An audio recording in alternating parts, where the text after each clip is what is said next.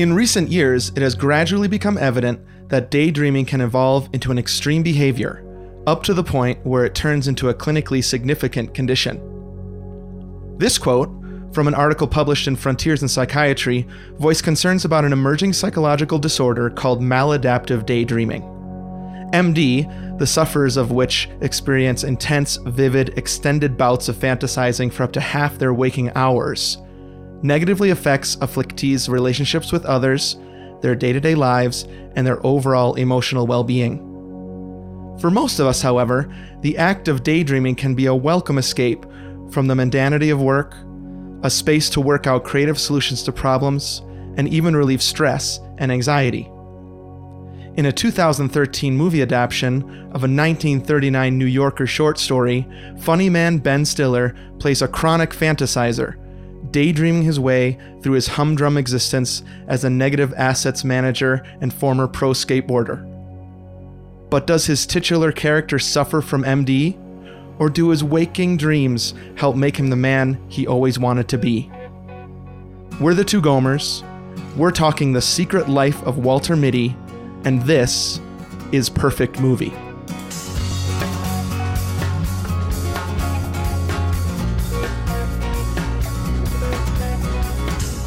Welcome, everybody, to Perfect Movie, a podcast hosted by two regular guys who went from couch to marathon, and now they're making their way back to the couch again.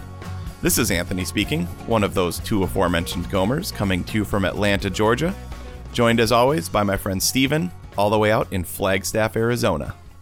Anthony's pick. Extra, extra. Anthony's pick. Read all about it. New Yorker, 1939. Short story adapted into a movie in 1947 starring Danny Kaye, which I haven't seen. It's interesting. You've seen it? Yeah. Oh, dang it. Okay, well, hopefully you can tell me a little bit about it. I watched some clips, and I watched the, like, they adapted it, like with the trailer, like with the new music. Right. You know, oh, like, that's funny. I didn't see that. That's cool. It was kind of cool. Totally different tone from what I could understand and what I've heard. Yeah. I mean, both of those movies, the Danny Kaye one, by the way, we're doing The Secret Life of Walter Mitty. Yep. And Anthony Pick. This is the first time we're ever doing this. Right. Okay. So yeah, let's talk about that, and then we'll talk about slight differences. I mean, okay. You know, we're going to be talking about this for the next hour plus. Right. But we on the Perfect Movie podcast yes. usually both come with a movie we love that we've chosen together. Right. You and me. This is the first time. Now it's my birthday. It's my birthday. So I'm raising the it was roof. yesterday. Yeah. And dude, we're on Zoom. Yeah. Which we've been doing Zoom for over a year now. Uh-huh. And I just feel so trendy and cool because like we were all about it. Yeah. Way back. I liked Zoom before it was cool. Now, if only I could go back to before the pandemic and put some money on the cubbies. We use Zoom. Put some money on the Zoom. Yeah. Right. We've been using Zoom. It's like we knew Tom's shoes before Tom's was Tom's. Yeah. Allbirds. That's the cool shoes. Now I got some for my birthday, my second pair. Sweet. If y'all want to sponsor us, Allbirds. We'll take any comers, right? If Allbirds wants to, that's fine. Tom's, Zoom. Right. I'm sure they would do really well advertising on this podcast. Yeah. Hey, you never know. Yeah. But since it was my birthday, we thought it would be fun to do our first ever Gomer pick. So like one of us chooses a movie. So next week you're going to do Mad Max Fury Road. I'm so excited. I'm excited too. You and I talked about like what's it like when one person is super into a movie and maybe the other one isn't. Maybe one of them said to the other, I do not understand why you could possibly like this movie, for instance. Now, spoiler alert, I may come around. Okay. We'll see. Yeah. And you might come around on this one. For sure. Now, yeah, so we've kicked around this idea for a while, right? To do even at the beginning, even before we started the podcast, I think we said eventually we will bring one another movies. Right. We can't agree on everything, right? And so we have, people may not know this about our list, the list that nobody will see but you and me, of movies that we love. There are actually 3 categories on the list. Yep. There's a category that we have taken from exclusively so far, which are movies that we agree on, that we love. Yep. Then there's a Steven category and there's an Anthony category, and we are going to pull from one of our, we're going to pull a movie, you this week, me next week, from the Anthony category and the Steven category. Right. So it's just going to feel a little bit different. We actually haven't quite figured out all the ins and outs of it yet. Big surprise. Right. Well, we've talked about it. Yep. And brainstormed, but you always have to just like go for it. Mm-hmm. Like a surgeon. Hey. Cutting Podcasting for the very first time. Like a Gomer. Somebody call Weird Al. Make a parody song of the parody song you already made about podcasting. He wants to be relevant. Right. Totally. He should do a song about podcasting, actually. I wonder if he has. Come on, Yankovic. Get a Zoom move on. in for the very first time. Oh, that would be good. I'm sure somebody's done that. There we go. Zooming for the very first time. Yep. Wow. That could be like online learning. Hey. Zoom in for the very. That's pretty good. Dude, make that video. That's not bad. Viral. Dude, 22nd graders. Hey.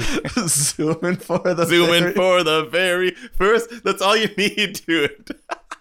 And then just shots of your daughter and second graders actually doing it. Yeah. Okay, so we're zooming. Yeah. This is Gomer One Pick. Mm-hmm. Tell me, this is funny because it's my movie, but I haven't seen the middle one. Any thoughts on the Danny Kaye? Yeah, so we're big Danny Kaye stans in this family. We love Danny Kaye. Fans? Yeah. Yep. So, I think I may have 3 Danny Kaye movies on my list. Wow. Okay, so I should have seen it. Sorry. No, don't worry about it. I don't think it's one of his more famous ones. But I would say both of these movies are like very loose remakes or adaptions, I should say, of that short story, the Thurber short story in the New York. Yeah. What is it? New Yorker. Yeah. The New Yorker. But I think Walter Mitty is probably a remake of the Danny Kaye movie more than it's an adaptation of the story. Okay. With a twist, with like an inspiration twist. Right. So it turned into the hero's journey. Like we were talking about this on podcast. Because isn't the Danny Kaye version more like a musical comedy? Yeah. Sort of. Yeah. And the short story is more like, here's just a guy daydreaming to escape his mundane life. And that's the story. That's it. Right. Okay. Didn't I texted you Roper's Richard Roper. And, okay. Richard Roper. Let me try to find that here.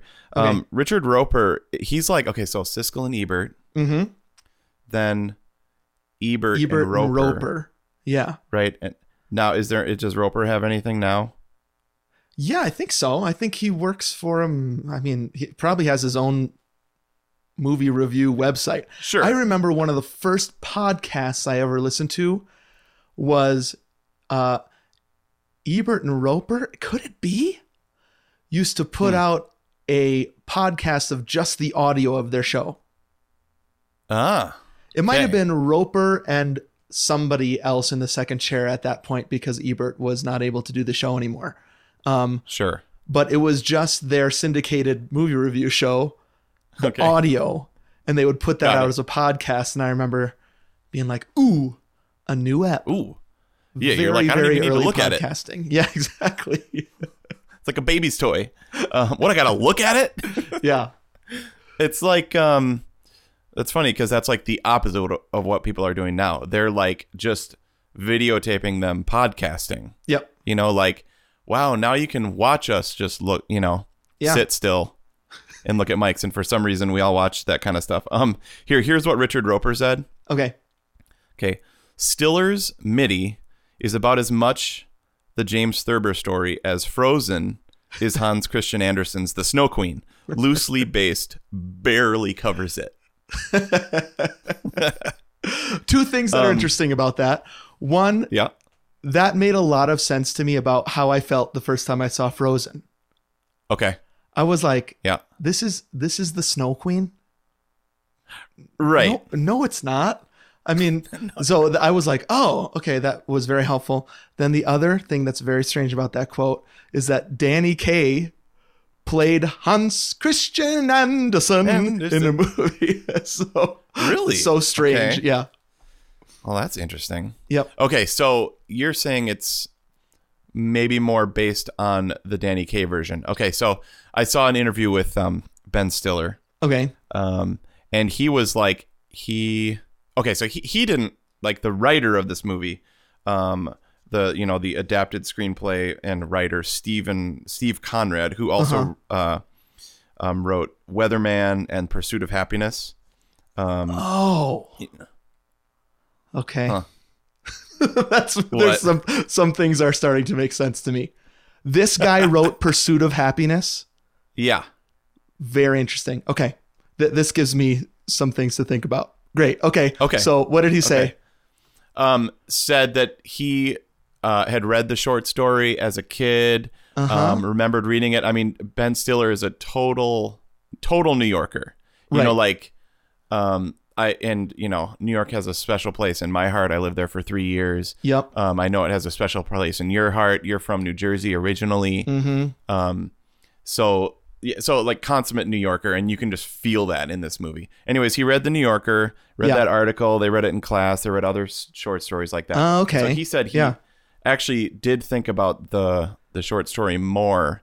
I watched. Okay, everybody should go to YouTube if you want to waste 17 minutes. Everybody's got it right now. Sheltered in place. Like, you've got Might as well watch Ben Stiller interviews.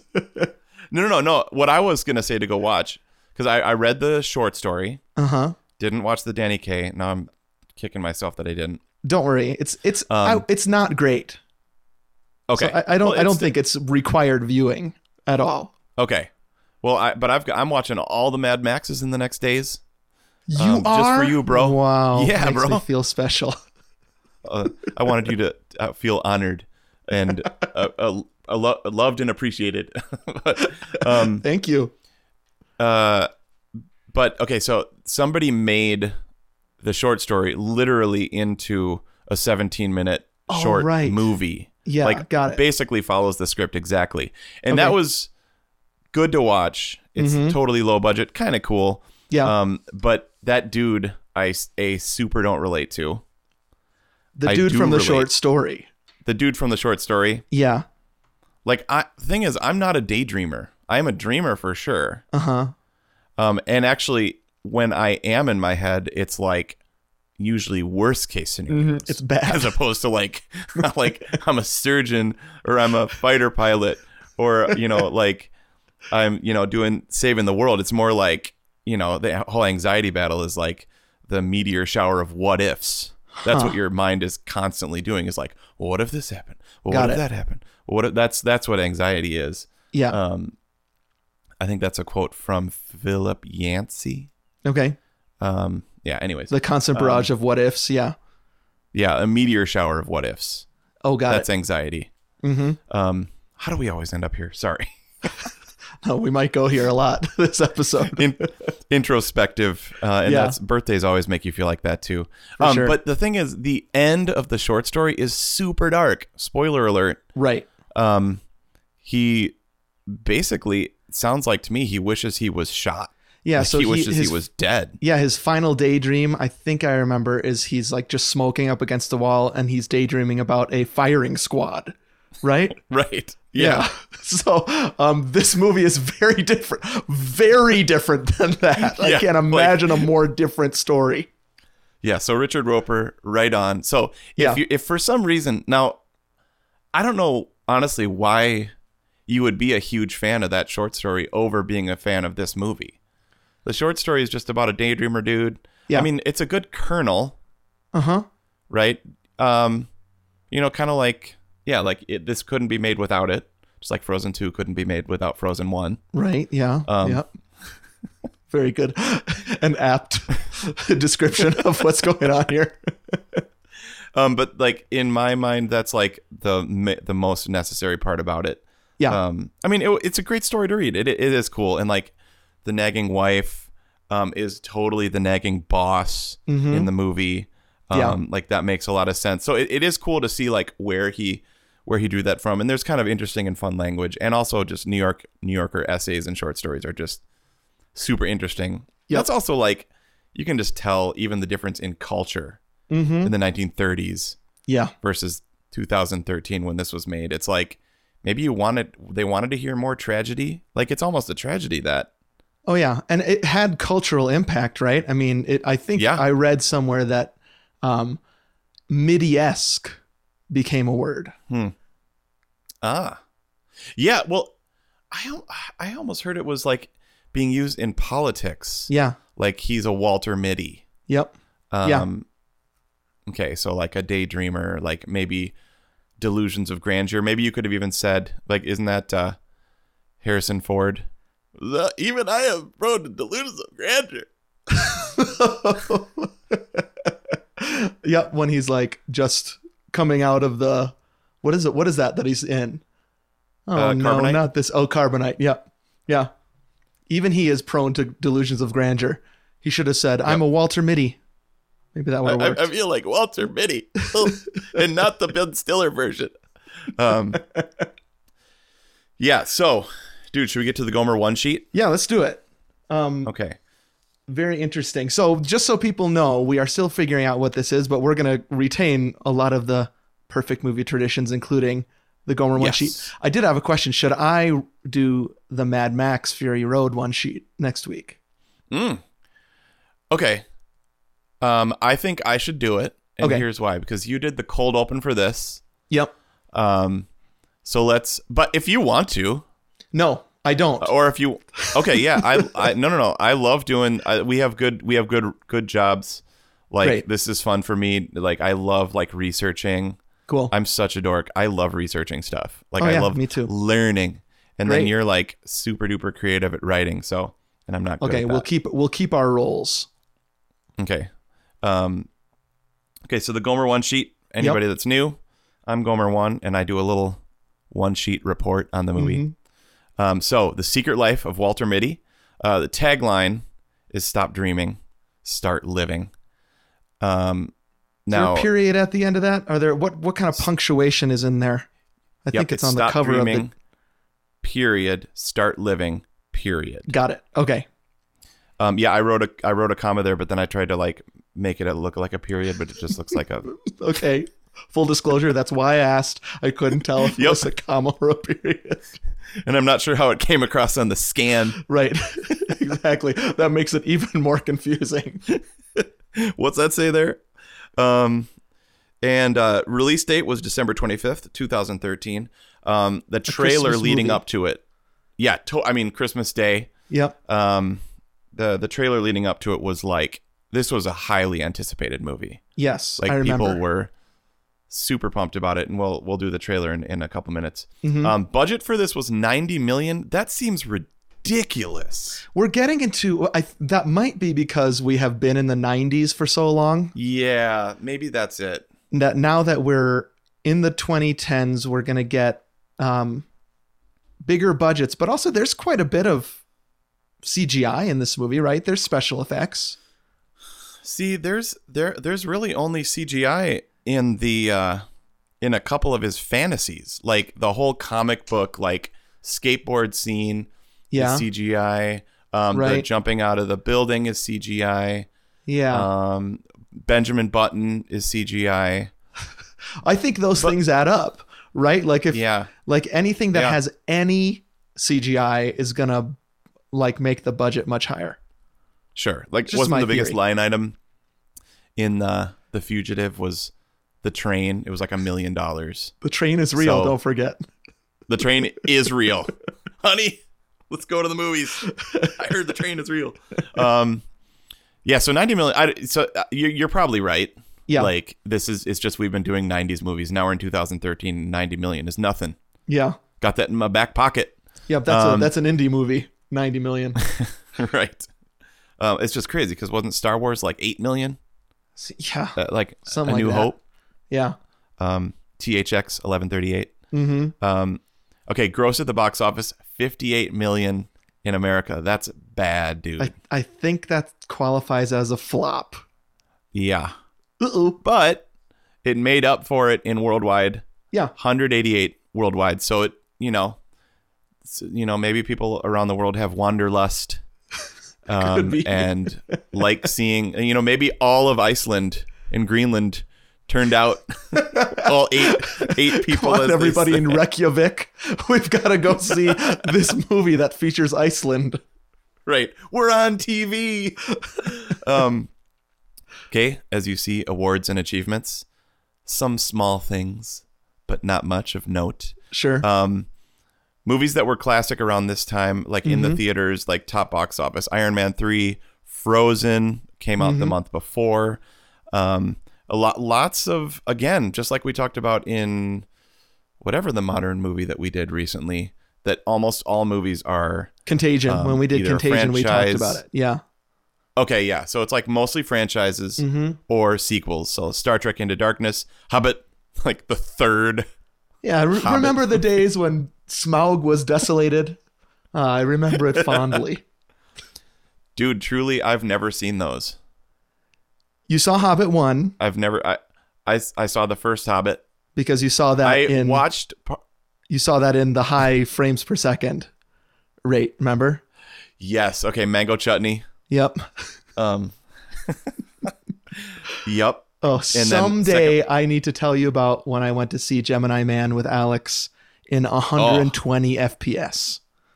Oh my gosh. It was one of the most disturbing things I've ever done. Wow. Okay. I'll look forward to that. Yeah. I mean, do you want to tell me about it now, or do you want to go on? No, keep going. It's too long of a story. That'll be a nice kernel. Yep. It's funny because we're going to talk about in the trial, what am I, the defense attorney, and you're the...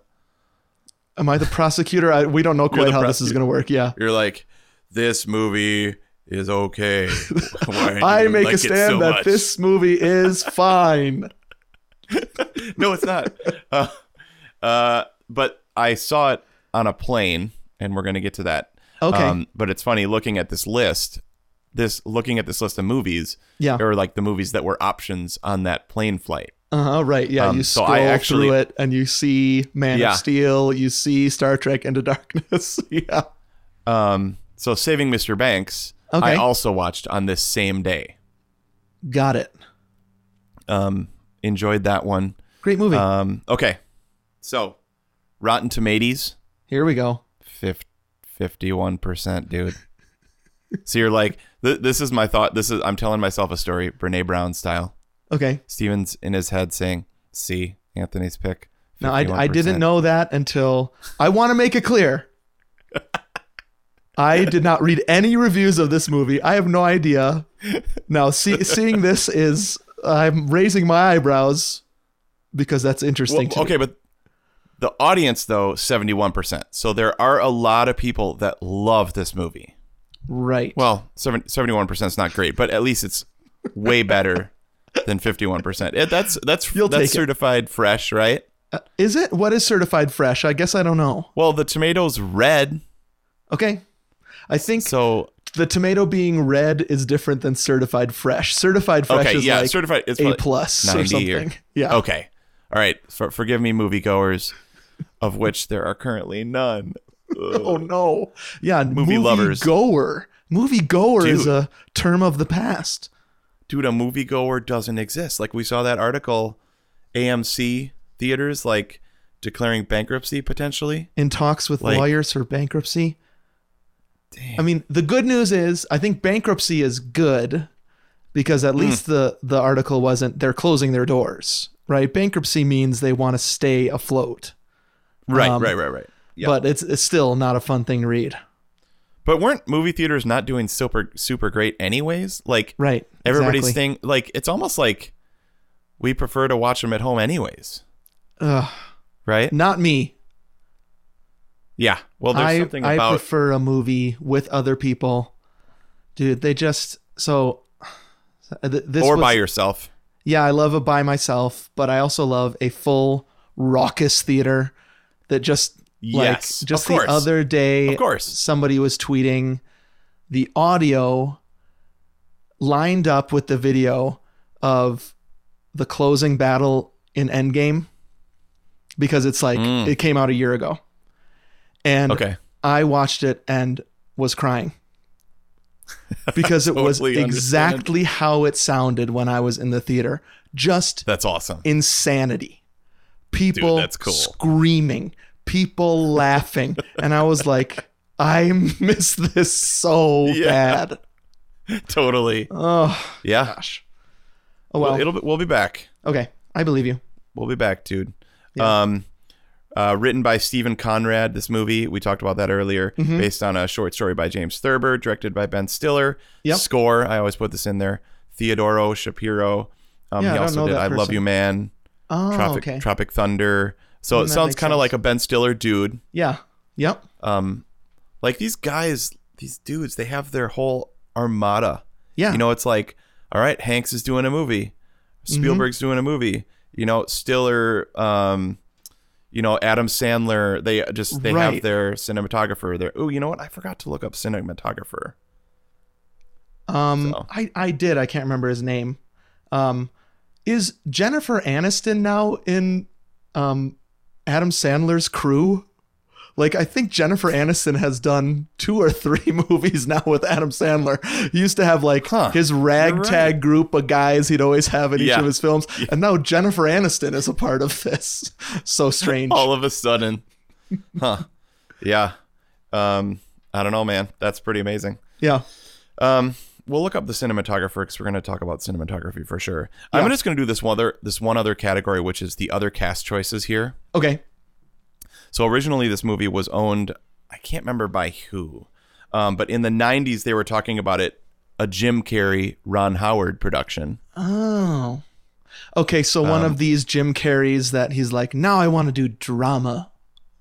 Right? Well, he did The Majestic, did Truman Show. Man in the Moon. He did all those 90s movies where he was a serious boy. Remember that run? Yep, totally would have fit in that. Oh yeah, definitely. Moment in time. I agree. So that's interesting. Yep. Then apparently for a little while, Mike Myers was attached to it. Huh. Wayne's World.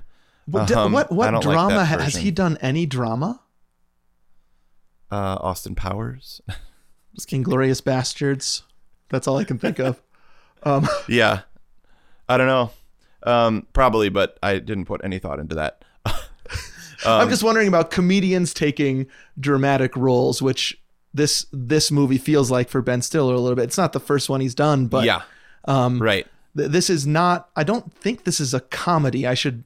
Too bad it didn't come out when I was working at Blockbuster. I would know, but it feels more like a epic drama, with jokes, fantasy, I think it's drama, comedy, fantasy were like the tags or whatever. Okay, got it. Yeah, and then 2010 apparently was attached to Sacha Baron Cohen. That would be interesting. Borat. That is very interesting. I mean, he likes to move it. I know that about him. I have a Sacha Baron Cohen story that I got to tell sometime too. We'll see. Really? That. Totally. And then all of a sudden, Ben Stiller, all the way. Yeah. And that's the movie that I love and can't wait to talk about. That's the movie we have. It must have been, I mean, he directed and stars, right? Right. So this feels like something, and then what you were just saying, which was he read the short story, it was important to him, right? This does feel like his movie. Yeah, for sure. Right? And so a Ron Howard, Jim Carrey movie would feel so different, I think. Yeah. than somebody who's the auteur, right? Director and star both. So I wonder, I wonder what that did to the screenplay and how it ended up. And the whole New York connection. This is so New York. The style, the architecture, the like mid-century, like Mad Men looking Office of Time Life, which they filmed like at least the lobby there. Right. And then like the idea, he mentioned this, like he liked the New Yorker magazine. Time Life is like a New York magazine, you know, so like I don't even know if they would have had it be Life magazine if it had been somebody else. Yeah. Like I don't even know what it would have been. I mean, this is all made up for it. You know, it's not like this isn't anything to do with the story. Like in the short story, do we even know if he works? Yeah. Right? Like we don't even know anything about him. Right. It's there's very little characterization in that story. Yep. We get it all kind of a much richer version of him in this movie for sure. Yep. Totally. All right. Can I read the no VHS cover, unfortunately, but I do have the DVD cover. Yep. So this is the DVD synopsis of The Secret Life of Walter Mitty. Stop Dreaming, Start Living is on the cover. Also, he's sitting on a bench on the moon on the cover of this DVD. Okay. So they take some artistic license there. Right. Ben Stiller directs and stars in The Secret Life of Walter Mitty, James Thurber's classic story of a daydreamer who escapes his anonymous life by disappearing into a world of fantasies filled with heroism, romance, and action. When his job, along with that of his co-worker, Kristen Wiig, are threatened, Walter takes action in the real world, embarking on a global journey that turns into an adventure more extraordinary than anything he could have ever imagined. Good news, listener. It's in color. Yes. PG-13. What's the running time of this movie?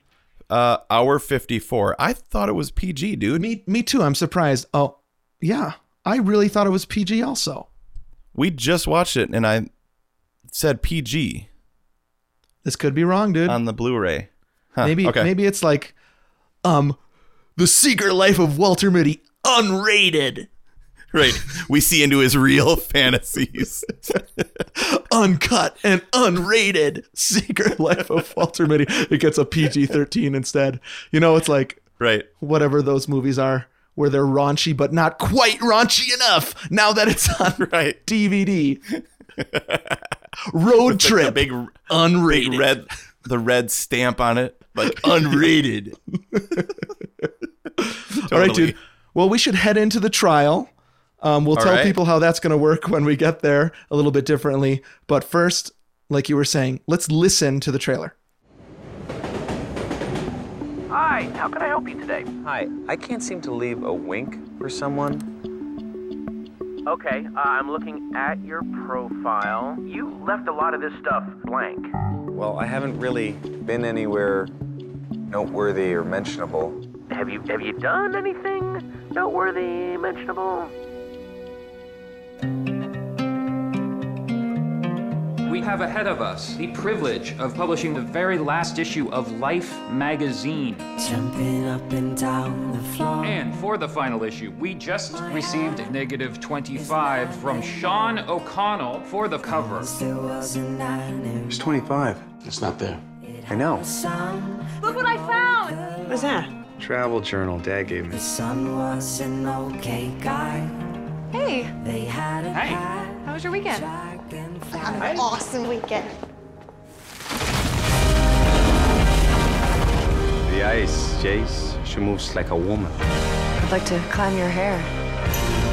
Oh, wow. What is it you call it when he goes into one of his little places? Oh, zoned out. You do that now and then. What's the matter? I lost a picture of it. I like mysteries. You should go. Crack the case. You were Sean's partner. You finish his work.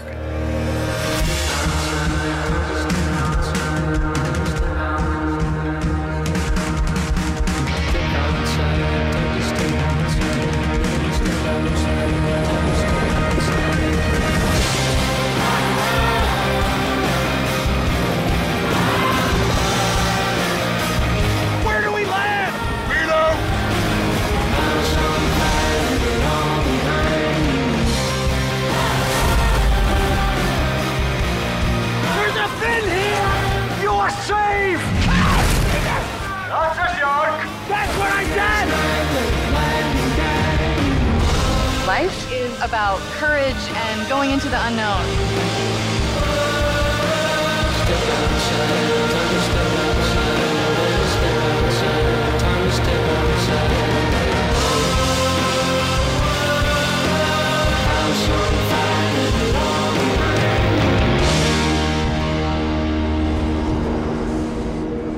Hey, man, where are you now?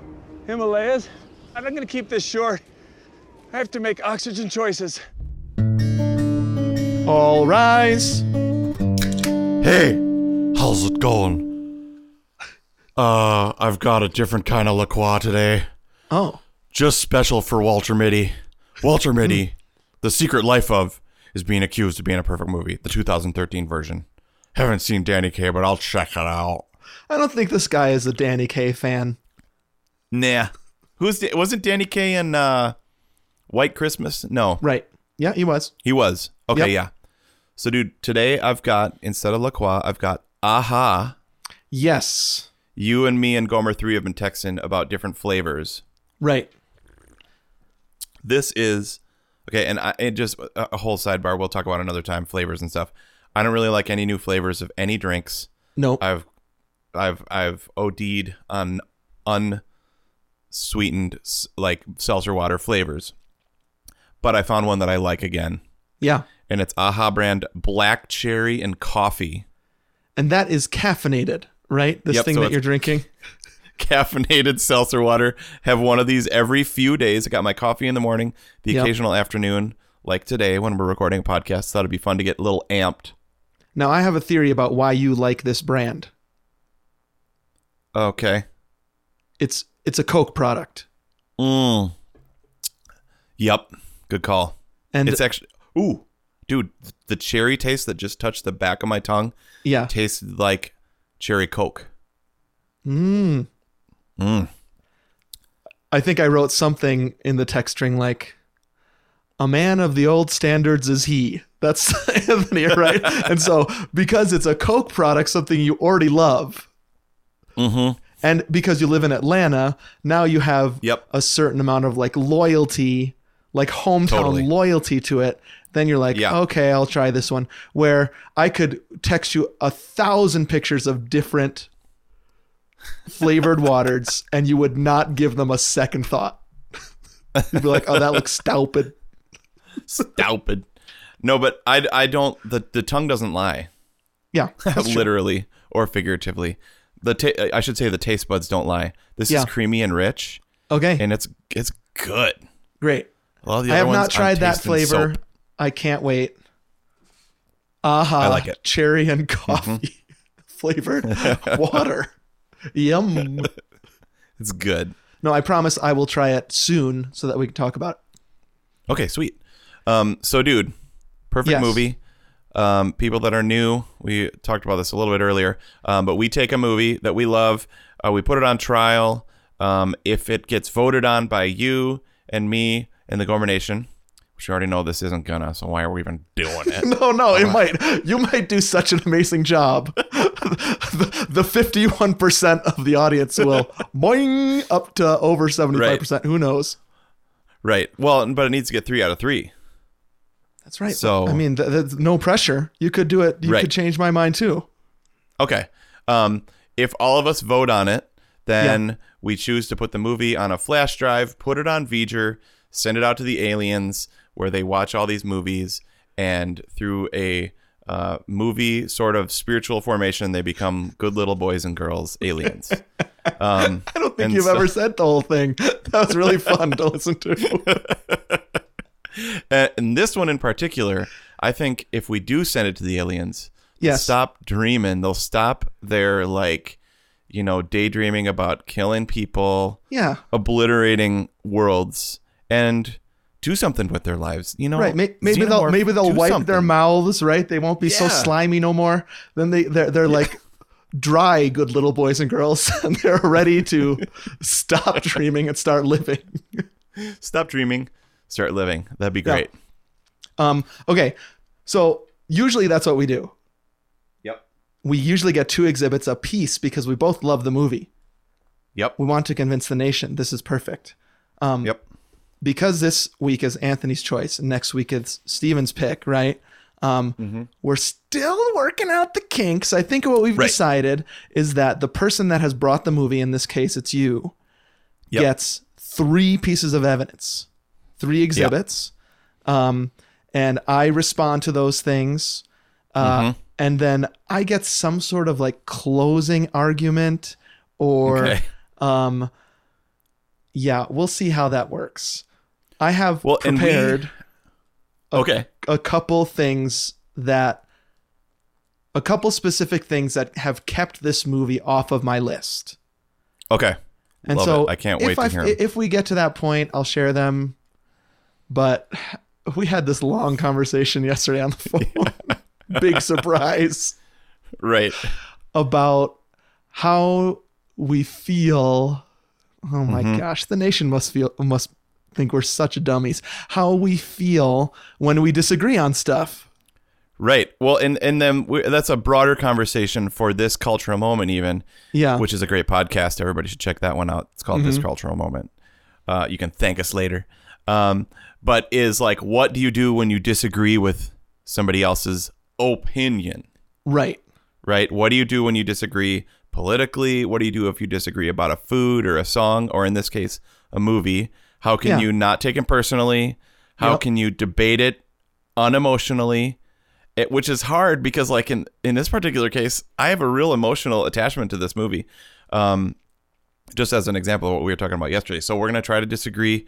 Yeah. But yeah, so that's a broader conversation. Maybe we can help people with that or something. Yeah. I mean, what I did on the phone yesterday was I had a long pause because I was trying to figure out how to ask you the question. And I said, if we disagree on this movie, because I know you have an emotional connection to it, right? If we disagree on this movie, will you take that personally? And you were like, like, and then we had a half-an-hour conversation about what it means to be friends and disagree on. That's what we're talking about, right? Opinions. This whole thing, this whole podcast we're doing is opinion-based, right? Right. Like, totally. You know, if the movie gets on the flash drive, you can't argue with that. But other than that, right. We are bringing our opinions, but we've been lucky so far that every movie we have brought in, at least, we've both loved. Right. Yeah. And this feels a little different.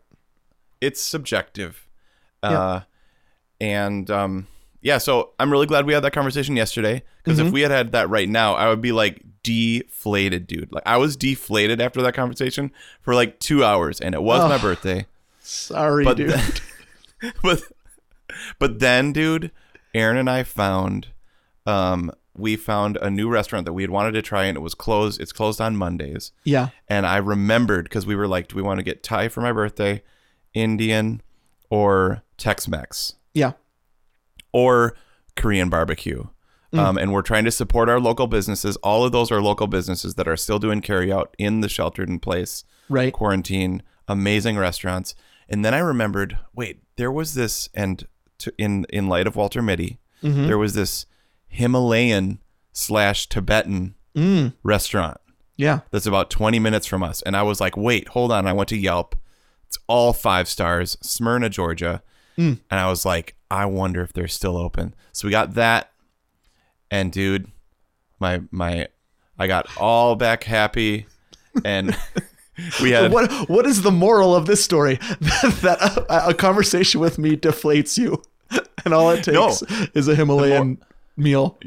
A Himalayan feast of momo butter curry. Oh, it's like steamed dumplings with butter curry sauce over the top, and then this like this sweet and sour I'm like totally American, so I'm like coleslaw. I don't know what it was, like some sort of salad, but it kind of it's reminiscent of like a coleslaw. You know, you got in your hot dog, dude. Hand pulled noodles. Ooh, oh man. Okay, we're talking about Walter Mitty. I'm so sorry. No, the moral of the story is we talked about it. Yeah. Yesterday, I was able to process, and now I feel great. If you said you don't like this, super good. Now, there is one thing I was able to go ahead. Well, I was able to I think this is what we need to do sometimes, is we need to step back and process. I guess that's what I'm saying. I step back and process, and I'm like, you know what? It's okay if Steven doesn't like this. That's okay. And you're an external processor. Right. In my experience, you still have to take the Myers-Briggs, but my guess is that you're an extrovert because you're an external processor. And so sometimes what those conversations on the phone are, and sometimes they leak onto the podcast, are you've just got to say things. Right. And so there was this one point where you said to me, dude, if you liked a movie as much as I like this one, I would never be able to say anything to you that's bad about it. Yeah. And I was like, I was thinking, well, how does this relationship work then? Like, how are we going to be able to do this? Are we just going to tiptoe around each other? I think you said that in an emotional spot. This is just my guess. And I was like, okay, calm down. He just had to say that. And now we can talk about what he meant. Right. And then you're right. And then it does take some internal processing after the fact. And so I'm relieved to hear that you feel good this morning about this conversation. Great. Okay. Oh, feel great. That's great. So should we jump into it? Let's do it. Let's see how this works because I'm still thinking, what if this doesn't go well? No, it'll be good. And my evidences are a little scattered because like my mind like your mind works in like a 3-point sermon. And my mind works in like, I showed you my notes. I'll put this one up. I'll put this one up on the Instagram because it's quite good because we had decided on 3 exhibits. You send me this piece of paper and there are 8 things on this piece of paper that you sent me. And then you showed me your notes on Zoom and I was like, here we go. I showed you the outline. Yeah. Okay. So here we go. I like put a ton of thought into like why I love this movie. Right. And I was going to have some high and lofty things. I do have a theological thing I want to talk about a little bit. Okay. But here's how I want to start. Okay. Yeah. Question. Why do I love this movie? It's a great question. It boils down to 2 main things.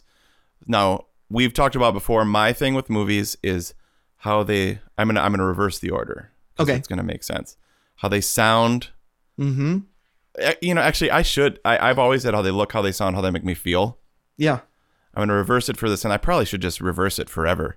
But for me, a movie is how does it sound? Because a lot of times, rewatchable movies, you don't even watch. Right, sure. Which was a hard one for me with Alien. Uh-huh. Because I can make reads to Alien. Yep. But you can't leave that one in the background. Actually, you can if you're home alone. Like it's just my kids can't come into the room and hear or see Alien. You know what I mean? Well, and now that you say that, both this movie and Alien are the only trailers we've shown with no dialogue. Good point. It's just so the sound is number one, right? Now, you could make an argument here, and you probably will, that the cinematography is just as good, right? Yes.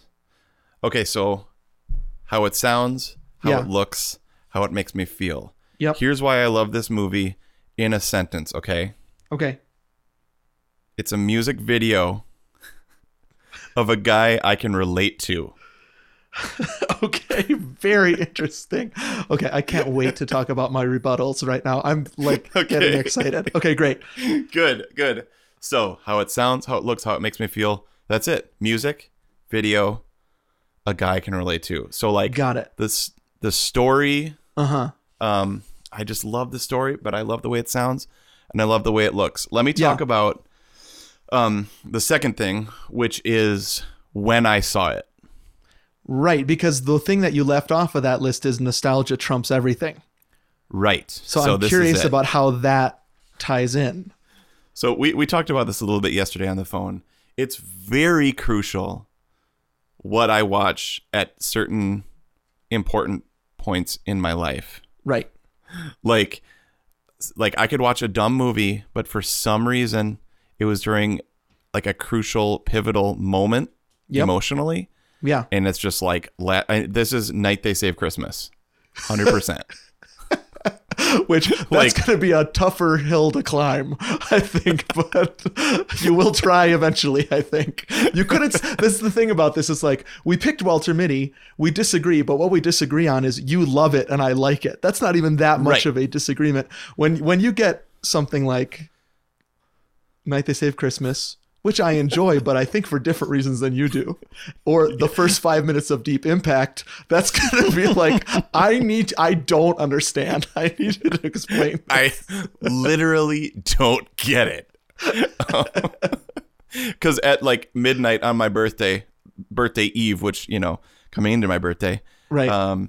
You texted me just the video of that dude from Deep Impact eating a piece of pizza. Yep. And I was like, this birthday is off to the races. This is great. You got the ball rolling perfectly. Aaron and I were ROTFLing with you. Well, I know your love language. Yep, 100%. That guy eating a pizza. The bite from Deep Impact, my favorite moment in cinema history. Why? It was a gift to you because I couldn't find just that scene on YouTube, and so I had to like do some work to make it for you. So hopefully you know. Some effort went into it. Yep. Okay, so I saw this movie. I didn't actually see it on Christmas or that Christmas time. I remember super looking forward to it, but as usual, like we had a little. Lily was 2 at this point. Okay. I was not really going to many movies. But if people know a little bit about my background, if you're new to the Gomers via Perfect Movie, that's amazing. We're so glad that you're listening to this podcast. Right. We've been doing this for a super long time. And I'm a professional musician. I'm a bassoonist. And so I had just finished like a 3-week tour with the Cleveland Orchestra. We did like Vienna, Amsterdam, London, Paris, Linz, Austria. Sounds amazing. Every unbelievable concert hall, like the top concert halls in the world, best orchestra in the world, full Brahms catalog, greatest composer ever. You know, top 3, top 5, whatever. John Williams is up there. Yeah, I mean, Beethoven, Bach, Mozart, Brahms, Williams. Zimmer. No, I no, dude. I love Zimmer. You can't put Zimmer up there. Okay.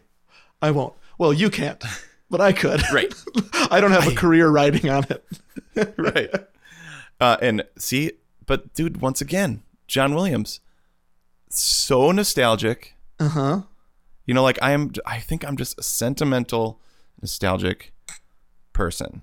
You said to me on the phone yesterday, am I just sentimental? There's another question that almost knocked me off my feet. And I was like, yes, of course you are. You are. I mean, most people think I'm sentimental. Right. I don't hold a candle to you, dude. One of my favorite things in life, dude, is like asking you or Aaron obvious questions. Just like, of course. Like I love doing that. Yeah. Okay. I think one other little thing is I think you could relate to this, dude. Mm-hmm. Is he's just a skinny, cool looking dude. Who is in this movie? Oh, Ben Stiller. Yeah, he's got a look in this movie, doesn't he? I mean, sometimes sometimes I'm thinking about Meet the Parents. He is like obviously just an everyman, right? And his look is that. And he starts this movie like that, but toward the end of the movie, dude, he's got a look. Yeah, for sure. He looks cool. When he comes back after the whole adventure, I was like, I think that's part of what I like about it too, is like I want to go on that adventure. Mm-hmm. And I think he's just skinny, cool looking dude, which is like what I would love to be.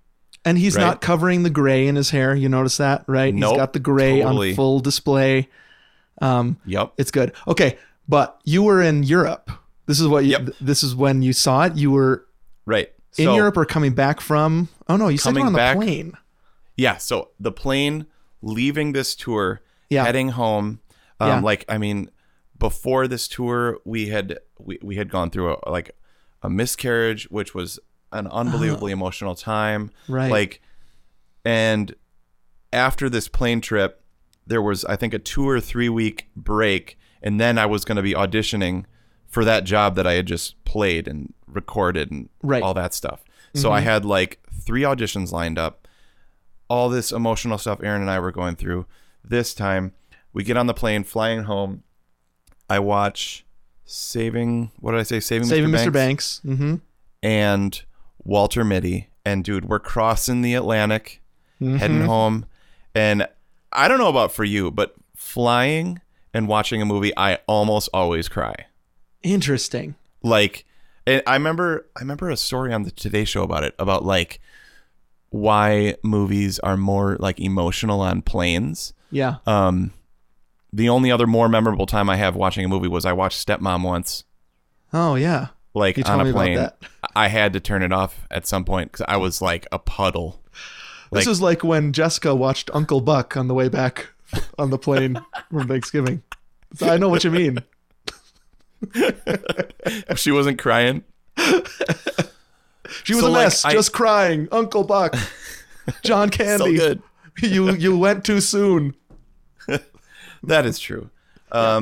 So it just it has that like all that time combined with the music, which was our podcast music.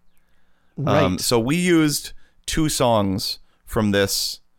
You know what? Actually, why don't we get into this? Let's get into the first piece of evidence, how it sounds. Okay.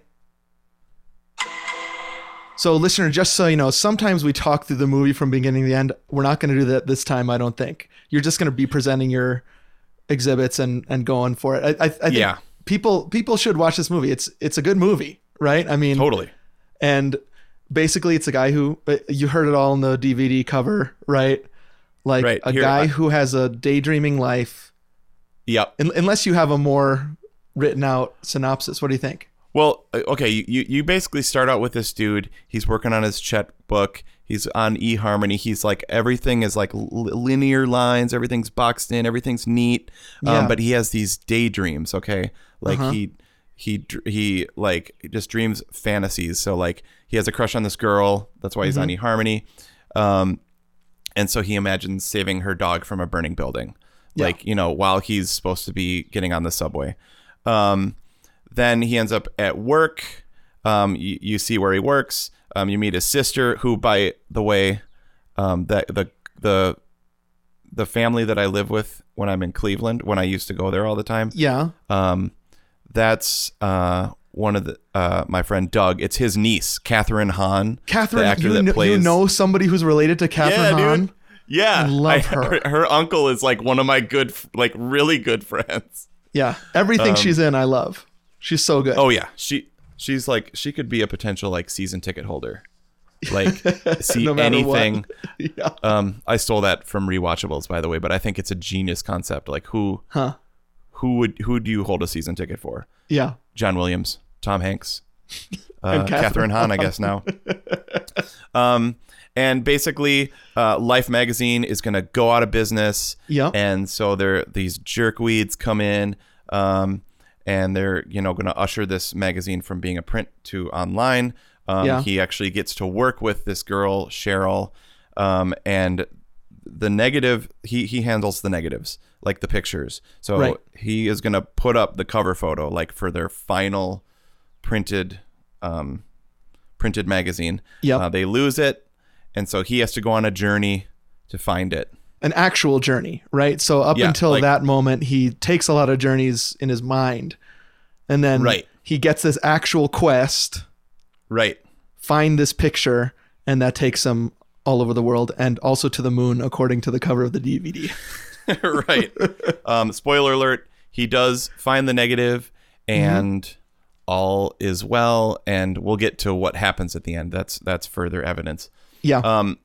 So my evidence number 1 is how this movie sounds. Okay. So I did hear, I listened to like a critic talk about this movie. Okay. And one thing that they said that I thought was super funny is that the soundtrack sounds like a cool dad. It is together. A cool dad. I'm surprised there's no Coldplay on this soundtrack. Totally. Well, no, see, that's the thing. Coldplay, even in 2013, okay, dude, I would not say passe because Coldplay rules. Sure. But like, if you're going to be a cool dad, Like Coldplay, that rocks, but like you have to know like Coldplay in 1999. Mm-hmm. Like maybe that's a cool dad. I see what you mean. So you know there's some sort of transition between dad music, which is Coldplay in the 2010s. There we go. And cool dad music, which was Coldplay in 99. I think maybe Arcade Fire's that now. So Cool Dad when this movie came out was Arcade Fire. Now it's like, right. Come on. Of course my dad likes Arcade Fire. So, well, they even talk about that in, actually, this is genius. Okay. I just totally self-congratulated. I apologize. Which was another critique of this movie, which was like, it was just a midlife crisis of Ben Stiller on film, congratulating himself, making himself look cool, like the cool dad. Yep. There's this line that, what's the guy's name? Oh, Patton Oswalt says at the end, which is like, you look like Indiana Jones is the lead guitar of some cool dad band. Yeah, and I was lead singer of the Ramones or something. That's right. And I was like, way to go, Ben Stiller, keeping that line in about yourself. Totally. Hey, put in a line about how I look really cool. Actually, I love that line though. Okay, so he said, and this is part of his like transformation in this movie. He said, "I pictured you as a gray dot on a page." Okay. Yeah. But which is how even the color of this movie, and we could talk about that in cinematography either, or also, but like it goes from gray, black, blue, white, to like color, vivid color. So I love that. Okay, so Cool Dad soundtrack. Yep. Definite ultimate Cool Dad soundtrack. I think that's amazing. I wouldn't have thought of that myself, but that's a great description. If you're spinning of Monsters and Men, and also reaching back to some deep cuts of David Bowie. Right. Arcade Fire. And then kind of getting scolded mid-movie that's actually a good song, not a bad song. Right? Yeah, right. Totally. It's actually a good song. And okay, so when I first heard that in the movie, that was the Adam Sandler movie Mr. Deeds. Okay. So they use that song in Mr. Deeds as well. When he's going up in a plane, in a helicopter, and he's just inherited all that money. It's like, I've not seen Mr. Deeds. Can you believe I've not seen Mr. Deeds? Maybe that's not that surprising, but bro, that is a good movie. Okay, dude, you'll have to put it on your list. Okay, dude, Mr. Deeds rocks. Another great score. Adam Sandler's super funny. A great original song by Dave Matthews written for that. Speaking of dad music, Dave Matthews. 100%. So maybe like Sandler, Stiller, are they like the cool dads we want to be like? Yeah, or something? Maybe. I don't know. That could be. Because like, dude, honestly, looking at your profile picture right now on Zoom, you look like Stiller having a Cinnabon at the end of the movie. Like, you look cool, although you have glasses. No, you didn't have glasses. I do not look. I find Ben Stiller very handsome. I do not think I'm as handsome as Ben Stiller is. But you look cool. You look cool today, bro. Thank you. Okay. One other thing about the sound of it. Two other things about the sound of it. Score, super awesome. I love this score. I went for a run. Full. Yeah. Oh yeah. I went for a run yesterday, and well, actually, I'll mention that in a second. One of the things that makes the score kind of cool is Jose Gonzalez, that's like guitar singer songwriter dude. They like brought him in, and so he does a lot of like singing, just like like I love that. Like there's like an orchestral background and like some whistling, some humming. And do you know, did he write Step Up? Step Out. Step Out. Did he write that for this movie? Do you know? I don't know. And okay, so when I was doing my run yesterday, I hadn't listened to this in a really long time. And I put on Step Out. Yeah. And when the strings come in with the main theme of Walter Mitty during Step Out, which which is also sung as well as played, right? I mean, there's a lot of vocalization in that song. But like, think about when he goes to the top of the mountains. Yeah. They play that just full orchestra, French horns, brass. Yep.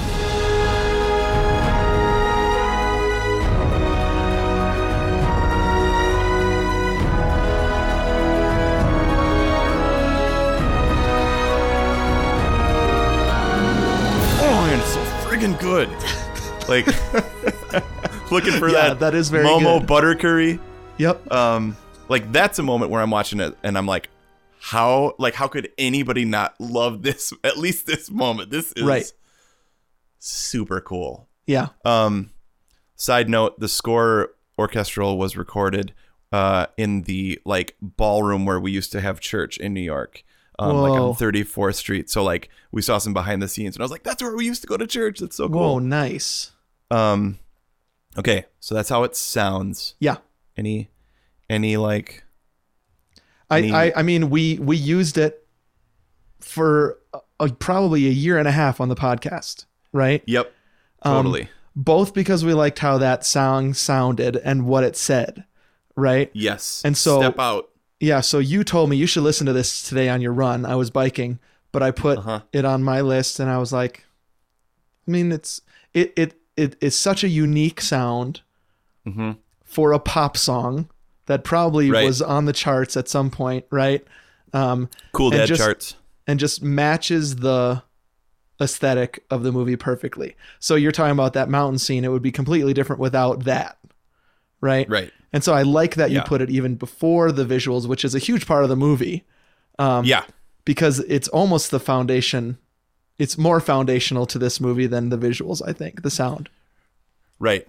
Okay, so here we go. Let me get out my thing here. Okay, piece of evidence number 2. Yeah. Cinematography. I looked it up when we were on a break.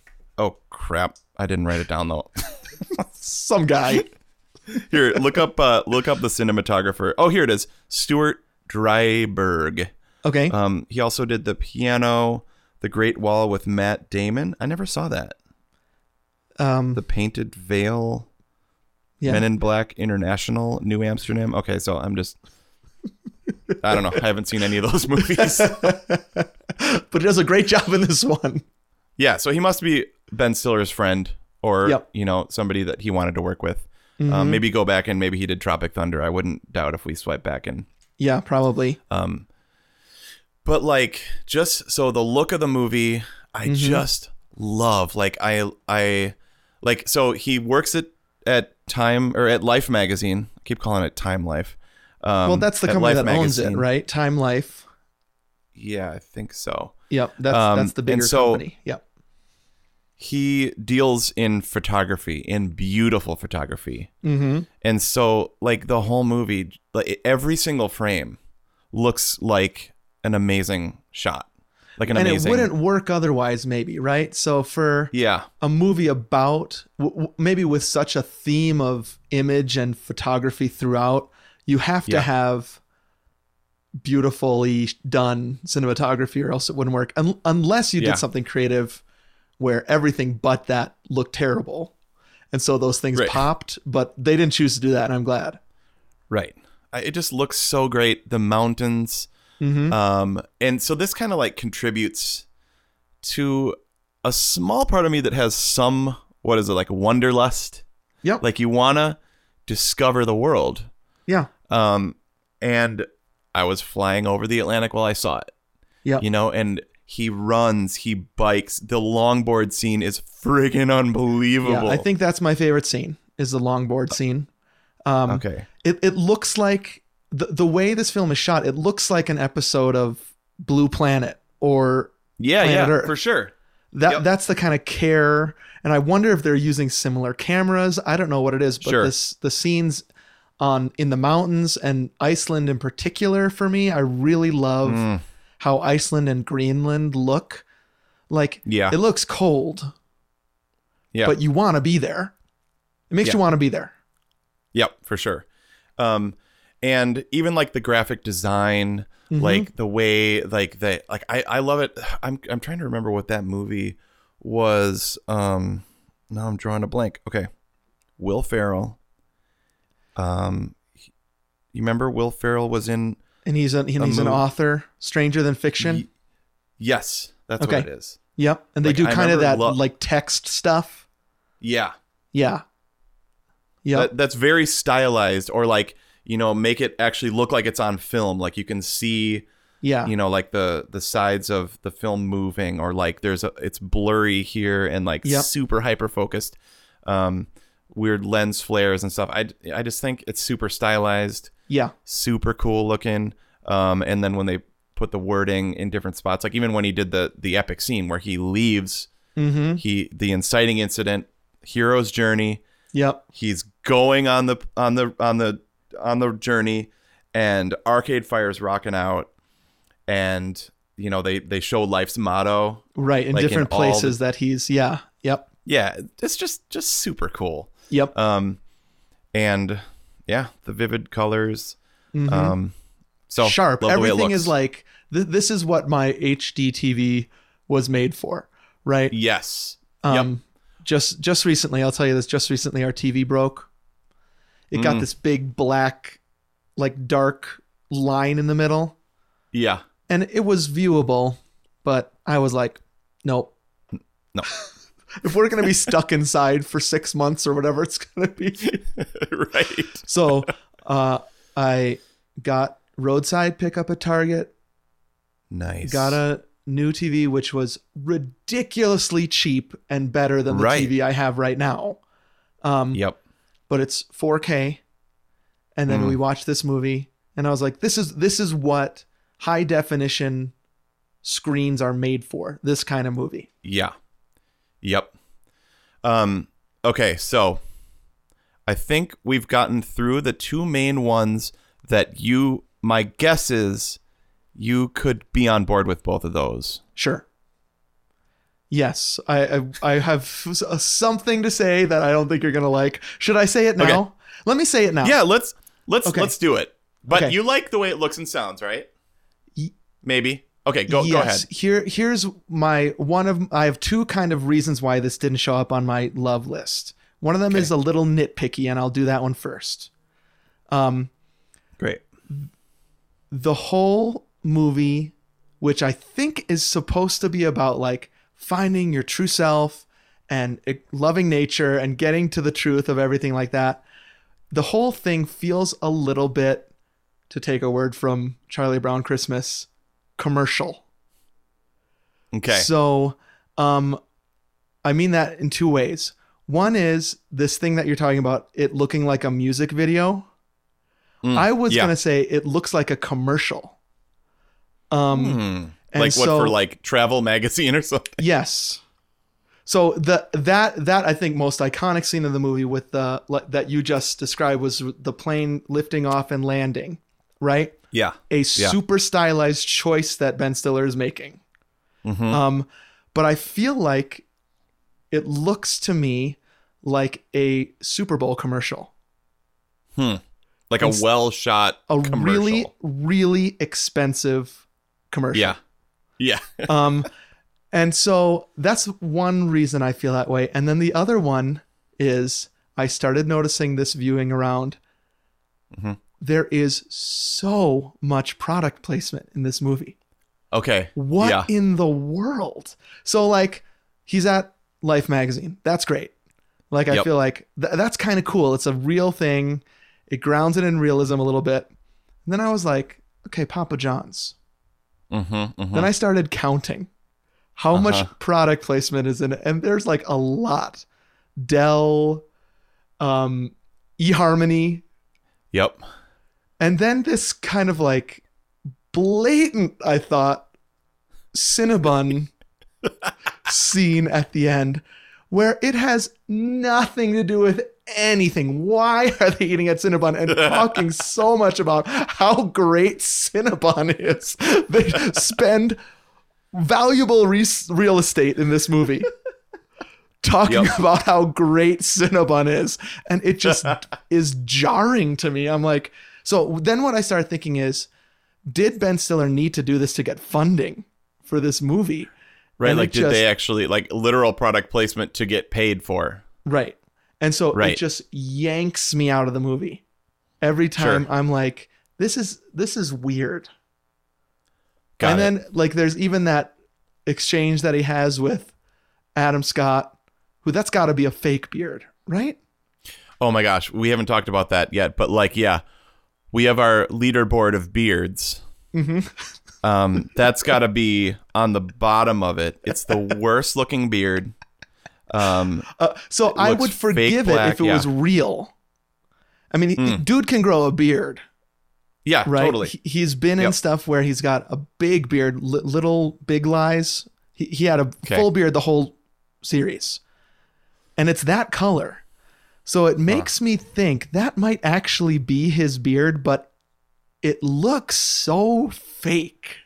Yeah, it's just the color of it and the cut, but it's like almost like so manicured. Yeah. Like, you know, like by a barber or something, you know, like, and barbers are cool. I would love one day to go to a barber and get like a, you know, barber a beard dealy cut. Yeah, that'd be amazing. Oh man, that'd be so cool. Get that shape. But yeah, I don't know. The way it's shot doesn't look good. So maybe that was a choice. Let's get the worst looking beard on the worst character in the movie. Right. Yeah. And he's great at a bad guy. I really like him playing a kind of a sleazeball. His part in A Good Place is incredibly sleazy and great. So I think he's equally as good in Parks and Rec, right? Where he is the best person you've ever met. But I really like him as a bad guy. It's funny because I watched this first and then Parks and Rec. Oh, right. You know, so like I saw it in reverse. I was like, That's funny. He's so cool. He's so nice. Yeah, but you don't like. Yeah, he's just a sleazy jerkweed. Like, I mean, even the line of like, I know you're here to do a job. Mm-hmm.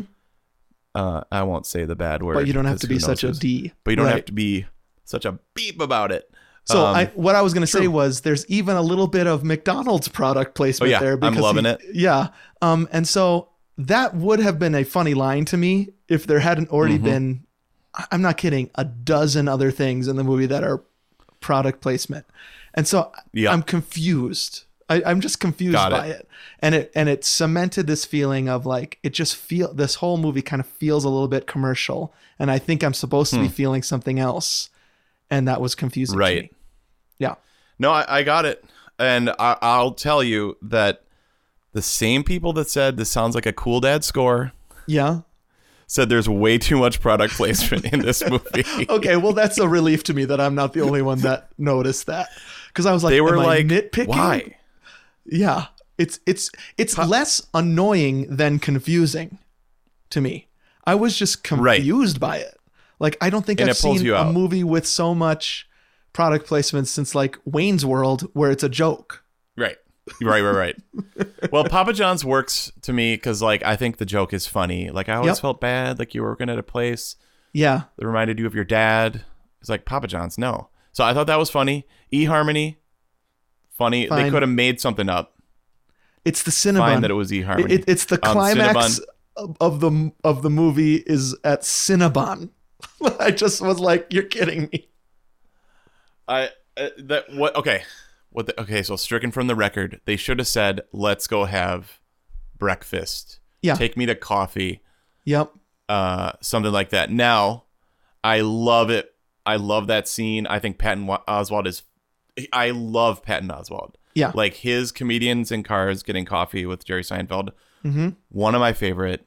I love that actor. I think he's hilarious. He's Remy himself from Ratatouille. Yep. Totally. Yep. Okay, so stricken from the record. Stricken from the record. I just don't understand the product placement.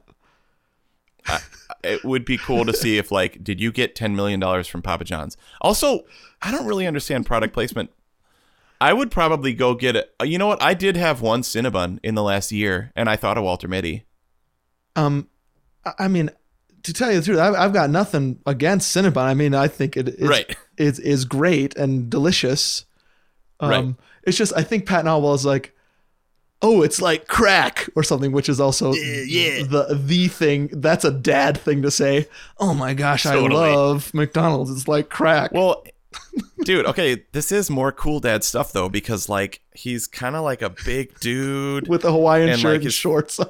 Yeah, like flip flops, and then like going to the mall to get like a Cinnabon, which you do not need. Like that's a dad move for sure. Okay, so stricken from the record, but I totally see what you mean. Great. Okay, I love the humor in the movie. I actually wanted to play a clip real quick. Okay. I think Patton Oswalt is hilarious in this movie. Like, choose a lady. Yeah, like I like his voice too. What a voice. Everything, I think because of that voice, everything he says is funnier. Oh yeah. Like, have you done anything or noteworthy? Like, I think he's genius in the movie. But I'm just going to play this one clip real quick that is my favorite clip maybe. You guys speak English? I'm looking for Elgos Street. Elgos? Is that a street? Is this Ayavchalakuta? Ayavchalakuta? Something like that?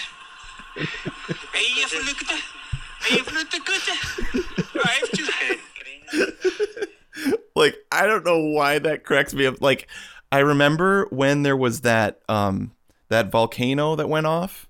Yep. And every newscaster was trying to pronounce. What I remember is you used to be able to pronounce it. I did. You're right. Yeah. Because somebody put it up phonetically, and then I remembered it. Yeah. But I don't know. That right there is like classic Ben Stiller. Right. Like, I don't know why it's just so like. No, it's like when you see Tom Hanks in A League of Their Own bobbling his head. That's Tom Hanks's go-to comedy posture, right? And so that I thought that same thing about that scene. Like, there's Ben Stiller, bringing a little bit of Zoolander into this movie. Yes, 100%. I wonder if that cinematographer did Zoolander too. That'd be interesting to find out. Yeah, I wonder. Okay, so now thirdly, is how it makes me feel, how the story makes me feel. Okay. And honestly, 1 and 2 in this particular movie, 3 is just icing on the cake because 1 and 2 are so stinking good. Okay. Like, they make me so happy, and the nostalgia of where I saw it make me so happy. But just the fact that this dude, the little gray dot, like his mom calls him her worker bee. Yeah. I think besides the skateboarding scene, my favorite scenes are him and his family. Love it. I really Shirley like MacLaine, the dynamic. Yep. So great. Yeah. So I would say he's a person of the fine print. And behind the scenes, even though I work on stage, I would consider most of my work unseen, and most of what I do like kind of behind the scenes, and definitely a person of the fine print. Like most of us are not Sean O'Connell's. Most of us are Walter Mitty's. Right. And just in that time, and even now, like, I work really hard. I like, I'm not in a dark room, but I'm at a read desk. Yeah. You know what I mean? I was thinking especially that, you at the read desk, just working your fingers to the bone. Yep. Cane and string and wax. Yeah. And then scales and etudes. Yep. Like, I can't remember if I mentioned this before, but I heard this interview, Kobe Bryant. Okay. R.I.P.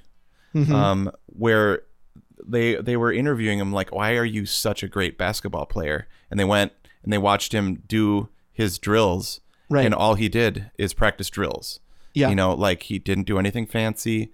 And so anyways, that is like, blows my mind, because that's basically what I try to do. You're not doing anything fancy. You're practicing. It's scales, not flashy. It's just scales. The same things that you learned how to do in 8th grade, right? You are just doing those over and over and over again. Yeah. I think he said you never graduate past the basics. Huh. Which is huge. Yeah. Anyways, So that's kind of where I relate to this dude. Is that, and then he like is sent out on a journey. He's pushed out the door to take risks, and like I think that's something we long for, right? Both you and I. Like I think one of your words one time was risk. Yep. Right.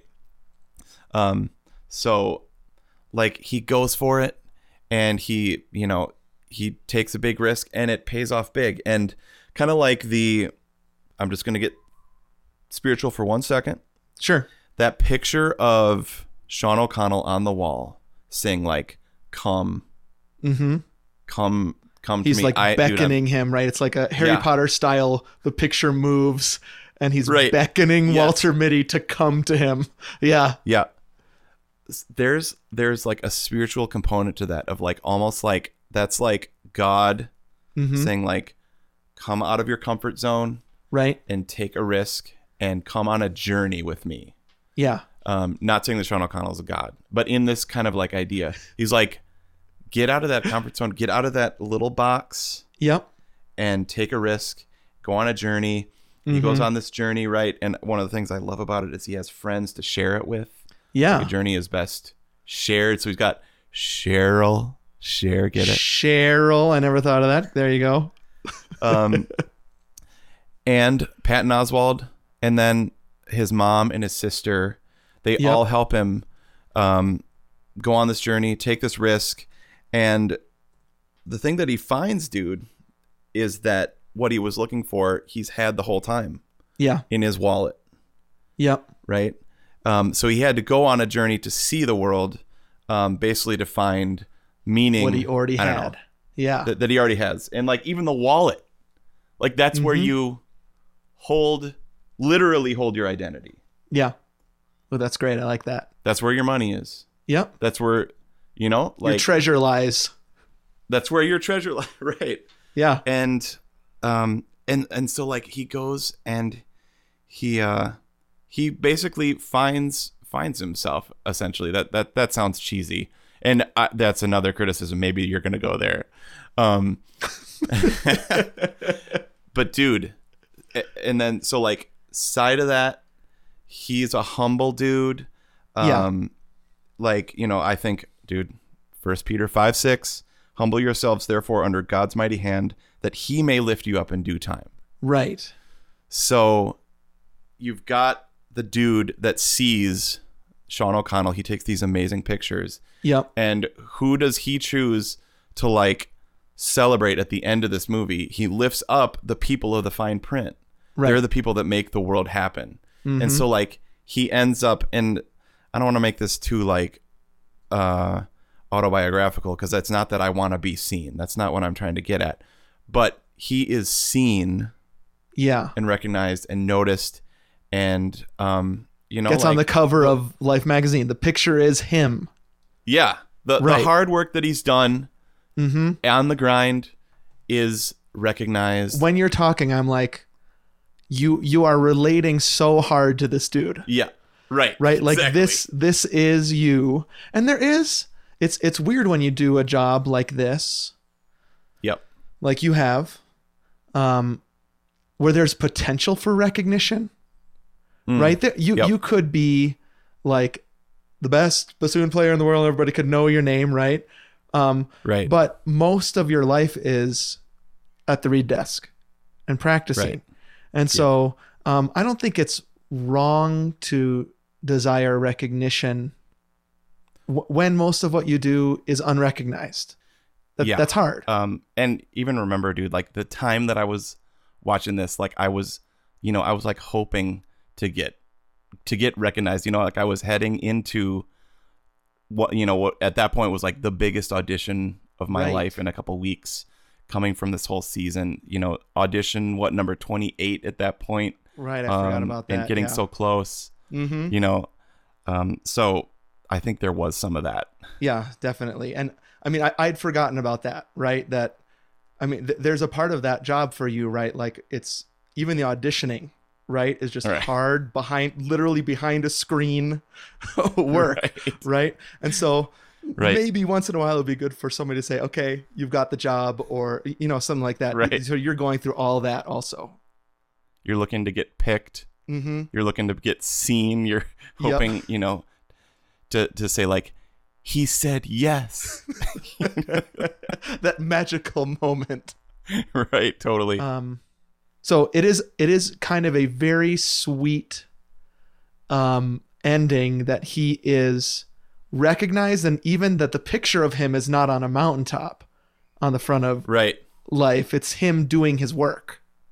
Yes. Yep. Doing I really what like he that. always does. Yep. And then he actually, what he finds is that he didn't need to do anything epic to be celebrated. Yeah, I like that. Yep. You know what I mean? Like, he just was doing his job. And this dude is like, you're doing a great job. And actually, the big famous dude wouldn't be able to get what his work out. That's what he says even. He was like, I wouldn't be able to, like, you always championed my work, basically. Yeah. Right. And he even said, oh, dude, I love this line from Sean O'Connell. He's like, beautiful things don't ask for attention. Mm-hmm. Or like, he's like, Walter Mitty, you're the snow leopard. Yeah. I see you. I honor you. Well, yeah. And there's a longing probably in everybody to know that somebody important sees them. Right. And somebody important values them. And so obviously we are very spiritual people. Right. And so to be reminded of that when it comes to our faith, right? That no matter what else anybody thinks about us or doesn't know about us, there's somebody who knows. And so there's a cool connection there to see kind of played out in a movie like this. Yeah. Yeah. That's totally, awesome. Dude. One last thing. Yeah. This is a whole nother possibility, but we just don't have any time anymore. Yeah. I love how when Sean is up there on the top of that mountain and he sees that snow leopard and he doesn't take the shot. Yeah. Right. And that is like, that's savor. Yeah. Right there. He's like, sometimes the camera gets in the way. Yeah. So sometimes I don't like it. I don't like to experience life with the camera between me and life, right? I mean, he's saying this thing, which represents his job and his career and probably the attention that he gets in the way of me actually experiencing life. I really love that part. That rules. Yeah. Yeah, dude. So even like when I play my best music, that's what happens. Yeah. Is I don't care who sees it. I don't care who hears it. Yeah. It's like me playing my music, and then ultimately I'm playing it for the glory of God. It's like a worship. It's a worshipful moment. Yeah. That's the snow leopard moment. Yeah. Like, don't even care who sees it or who hears it. Amazing. Yeah. Yeah. And those times feel so precious and rare. Right. And you almost never see it addressed in a movie, right? Yeah. That maybe quietness and hiddenness is just as valuable as fame and everybody knowing who you are and money and all that stuff. Yeah. Yep. Cool. Yeah. Well, now I almost feel bad saying my last thing. Actually, what you just said helps. Don't worry though. Okay. I'll just say this about this movie, and this is why I reacted so strongly when I heard that this screenwriter also wrote Pursuit of Happiness, which probably is one of my least favorite movies of the 2010s. I think I even wrote a scathing review of it on my blog. Let's find that. Because I like a little bit of subtlety in story and in movies. Sure. And I feel a little bit like there's not much to be found in this movie. And my biggest critique of Pursuit of Happiness, which is Will Smith and his actual son. Right. And it's this like, this is an inspirational story. Might as well be its tagline. And you almost feel like taken advantage of. Okay. And so this movie feels a little bit like it's Ben Stiller saying at the end while the credits are rolling, get it? Right. Get it? are you changed by this? And so I feel a little bit manhandled, maybe. Sure. So you don't like being manipulated. You're like, I have a very low tolerance for that in story. Don't tell me how to feel. Right. So I wonder if there's a analog to this in orchestra music, where you're listening to something by a new composer, and you're like, he knows all the tricks, right? Or she knows all the tricks, and they've used them all, and they're not going to fool me. Right. Because I'm a professional musician. And so I know that it needs to be a little bit of a lighter touch would have worked there better. Sure. And so I think coming out, and this is how I felt the first time, and then on the rewatch a couple nights ago, which is like, okay, just relax a little bit. Ben. Right. Just let the work stand on its own. Let the work, right. That's how I feel a little bit in a movie that is like, this is an inspirational story. Right. And I'm like, okay, I think this may be a personal issue that I have. Is it a little cynical? It's a little bit, what you said, I have a low tolerance for manipulation in general. Right. And so if it tastes like that to me, maybe this is my problem with Rise of Skywalker. It just felt like, okay, I get it. You will like this. Here's this. I have made this for you, fans. And I'm like, you know what I would have liked better? If you had blown up that Millennium Falcon. Because in a story is not just about fan service. It's about pulling back. There's got to be a little bit of tragedy, And so it felt like, Ben, you don't know me as well as you think you know me right now, and so just relax a little bit. I don't know. It's hard to explain, but I just felt a little bit manhandled. Maybe that's the best way to describe it. So, like when the reveal happened, where you're like, stupid. No, there have been movies where I have felt like literally upset about how this does not do that to me. It just kind of takes it off of my love list. Got it. No, it makes perfect sense. Yeah. Did you have a guess at what the picture was going to be? Because it's such a mystery. Like what -25 was going to be? No, that was a nice mystery. I didn't love the reveal as much as I think you did. Okay. There's also kind of like it was all wrapped up so cleanly. I kind of would have preferred maybe if Kristen Wiig had gotten back together with her husband, or I like that he has to sell the piano. That's cool. There's a little bit of like, okay, not everything worked out perfectly. That was huge. He does get fired from his job. That's good. Yep. I just feel like the picture on the front of Life maybe hit me as like Ben Stiller was saying, I did it. I pulled the rug out from under you, viewer. You never saw this coming. And I'm like, okay, I see. Maybe if it was the snow leopard that he had taken that picture already or something, that would have felt a little bit more authentic to me. Yeah. Yeah. You're right, though. I didn't know it was on the picture the whole time. That's cool. I didn't see that coming. Yeah. I knew it was in the wallet the first time I saw the movie. Oh, that's pretty good. I didn't know that. Yeah. I mean, I knew immediately don't throw that wallet out because that's where the thing is. Yeah. Yep. I'm trying to remember on the plane if I was like, it was in your wallet. If I was there's this other thing, dude, where you said to me on the phone yesterday, like, I'm just more naturally critical than you. Right. And so I think one way that translates into our real lives is that you are taken into the movie a little bit more than I am, no matter what we're watching. And so I'm always thinking, ooh, I bet it's in the wallet. Oh, I wonder what the picture is. I think I know it. Yep. So I do love thinking about that stuff, but I'm less like stupid.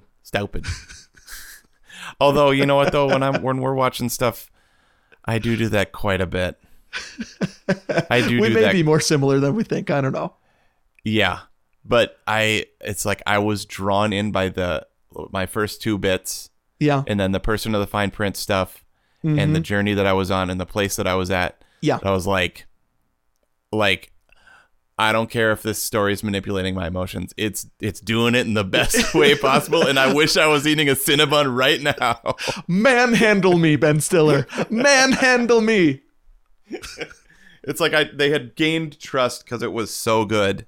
Yeah, that didn't bother me. It makes so much sense to me. Okay. We're running long. I knew this was going to happen, but I think it's worth it because we're not only talking about this movie. We're also talking about our relationship, our spirituality, everything that's going on. How to disagree if you're friends. Yep. And I think it's becoming so much more clear that where you watched it and who you watched it with and when in your life you watched it means a lot to the both of us. Yes. Speaking of that, next week.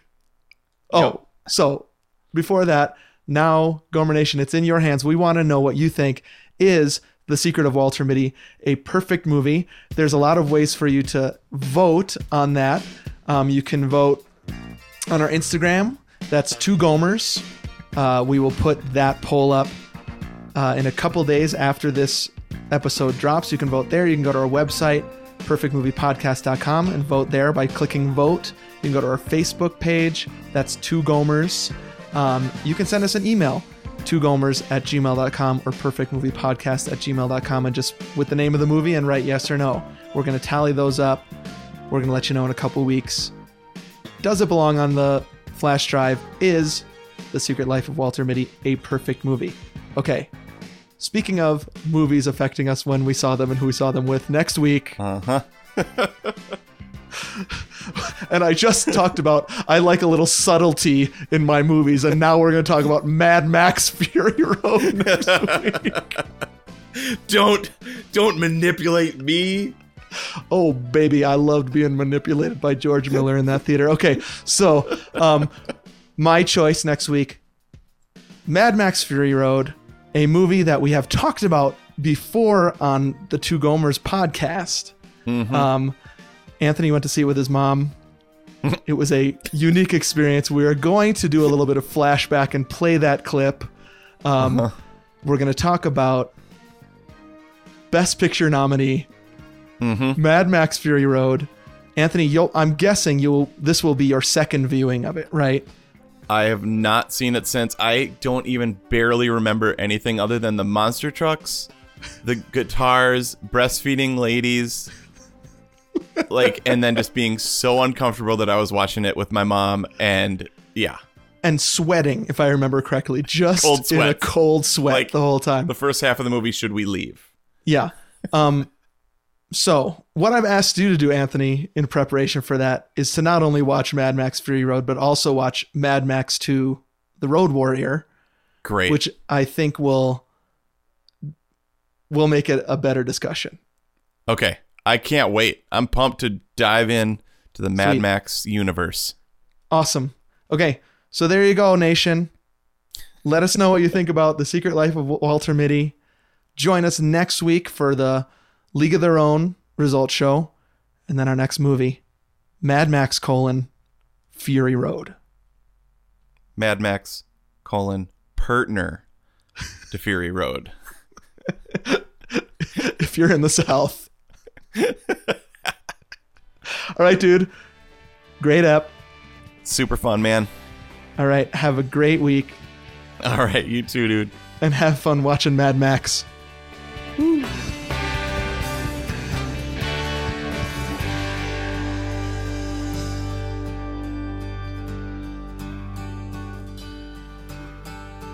When my world says